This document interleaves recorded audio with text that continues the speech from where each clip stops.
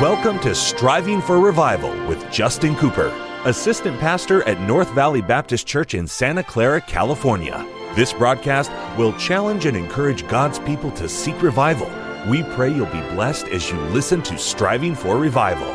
Well, welcome to the Striving for Revival radio broadcast. This is Pastor Justin Cooper coming today from the KNVBC studio at the North Valley Baptist Church in Santa Clara, California. What a privilege it is to have you join us for the broadcast today, and what an honor is mine to take the King James Bible and share with you some eternal truth from the very Word of God. I hope you're having a great day today, and I'm looking forward to opening up the Bible and seeing what God has to speak to us about today from His Word. I tell you, there's nothing in me worth listening to, and there's nothing on the news that you need to hear, but I tell you, every time the Bible's open and you read God's Word, that's something to pay attention to. Take heed unto His Word. I tell you, there's nothing like the Bible, and I'm glad in this day of uncertainty we have a more sure word of prophecy. We have a book that does not need questioned, it needs followed. It doesn't need critiqued, it needs complied with. It needs followed. That's what we need in this day. Lean not on your own understanding, but in all thy ways acknowledge Him, and let God direct your paths. And I thank God that we have a clear plan of direction given to us in His Word. I don't know where you are today. I don't know what you're facing, but I promise you this, God will meet your need if you'll just let Him. If you'll just tune in, and you'll just open your mind and your heart and your ear to the Lord. Him that hath an ear, let him hear. Read the Bible. Let the Holy Spirit of God speak to your heart. God will meet your need. And I'm glad God knows all about it. He knows right where you are. He knows exactly what you do stand in need of even today. We're in the book of Acts, and we've been studying this great book together. And we have been in Acts chapter 9 now for many weeks, and we'll continue in that chapter today. Probably 2 or 3, maybe 3 more broadcasts in this chapter, and we'll continue to see what the Lord has to say. Today, I want to go back, if I can, and reconsider the conversion of Saul of Tarsus that introduces itself to us in this chapter. In fact, the chapter begins with that account of this wicked, vicious, murderous man being saved by the grace of God. All of the exciting things that will take place later on most of your New Testament epistles. The churches planted throughout Asia Minor, other places, much of that owes itself to the conversion of Saul. So a big thing is taking place here when Paul gets born again. By the way, when you got saved, it was a big deal as well. You know, there's rejoicing in the presence of the angels of God over one sinner that repenteth. And it doesn't matter what kind of sinner. It doesn't matter their bank account, or it doesn't matter their IQ. It doesn't matter their status. It doesn't matter their skin color.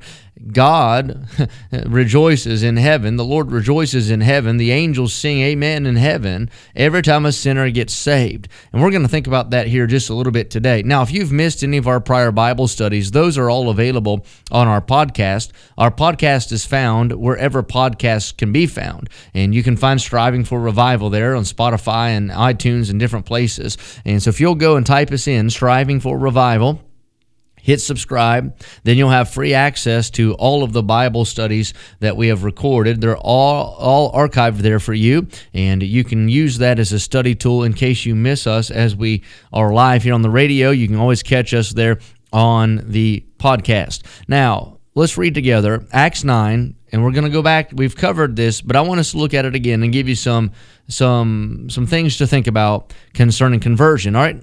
Number 1, and Saul, yet breathing out threatenings and slaughter against the disciples of the Lord, went unto the high priest, and desired of him letters to Damascus to the synagogues, that if he found any of this way, whether they were men or women, he might bring them bound unto Jerusalem. And as he journeyed, he came near Damascus, and suddenly there shined round about him a light from heaven. And he fell to the earth, and heard a voice saying unto him, Saul, Saul, why persecutest thou me? And he said, Who art thou, Lord? And the Lord said, I am Jesus, whom thou persecutest. It is hard for thee to kick against the pricks. And he, trembling and astonished, said, Lord, what wilt thou have me to do? And the Lord said unto him, Arise and go into the city, and it shall be told thee what thou must do. On the road to Damascus, Saul of Tarsus is not just scared into a temporal elevation of spirituality. He is not just coerced into a momentary growth, if you will, into religiosity. That is not what's happening here. Saul of Tarsus is regenerated. I'm talking about a radical transformation through the power of the Holy Spirit of God, believing by faith that Christ Jesus is the Lord. Saul of Tarsus is born again. He's a new creature in Christ. The conversion of Saul of Tarsus, you have to understand, is one of the greatest events in the history of Christianity. This event that we just read is as big for the Christian as the Red Sea parting for the Jew. It's as big for the Christian as Mount Sinai and the Ten Commandments delivered there in the Old Testament. This is a momentous event in the history of Christianity and in the early church life, if you will, of the book of Acts. This furious man, had attacked with reckless abandon the church of God. So much pain, so much suffering, so much anguish had been caused by him. He had plundered homes and plunged people into sorrow. He'd put them into prison. Condemned them ultimately to die. He was fanatical. I said he was frenzied. He was furious. He opposed everything connected to Jesus Christ. You talk about the vilest man you can think of today, the most murderous, hateful individual that you can think of today. And imagine them getting saved. It's like if Nero had gotten saved. It's like if Hitler had gotten saved. It's like if those terrorists on 9/11, if they had gotten saved. I'm talking about it's somebody so out there, so anti-Christ. And yet we find here in this story that Saul is transformed by the power, I like it, the power of redeeming love, the power of amazing grace. And this persecutor falls down, lies face down in the dust on the Damascus road, and he cries out to Christ and gets converted.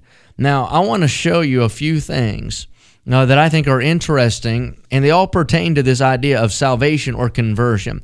The first thing I notice is Saul, it says, yet breathing out threatenings in the first verse. What I like about that phrase is Saul did not get reformed and then reborn. He did not cease his sinning and then get saved. He didn't step out of his wicked lifestyle into a holy lifestyle and then converted.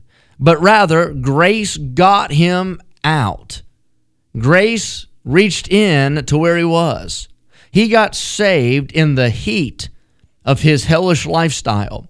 Some people think, well, I'd like to get born again, but I don't want to give up this, that, or the other to get saved. Let me say this, you don't have to give up anything to get saved. That song we sing, Just As I Am, without one plea, you come just as you are. I'm talking about you come with your baggage, with your scars, with your cobwebs in the closet, with that sin that you're battling, and not even battling, but living in. You come as you are, and I tell you this, Christ will save you where you stand. You don't have to get cleaned up on the outside for him to make you new on the inside. Now, I promise you this, once you get saved, he'll work on that outside too. But you just come to the Lord as you are.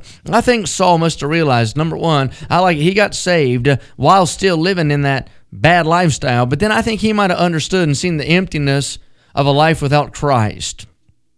He'd been running around, if you study his life, he's trying to make money. He is climbing the business ladder, if you will. He's going up in status with the Roman government and with the Jewish leadership, and this man is out for personal gain. He's endeavoring to possess a conscious void of offense. He's doing what he can do according to his religion, and yet he finds himself unfulfilled. He finds himself dissatisfied. He finds himself still empty. I think that's why he was so evil, so wicked. He was trying to veneer the conviction and hide the fact that he was missing something in his heart. And that's why he acted the way he did. I think he understood that. Now, when he gets saved, think about it. After he gets born again, he saw the necessity of confessing his faith openly.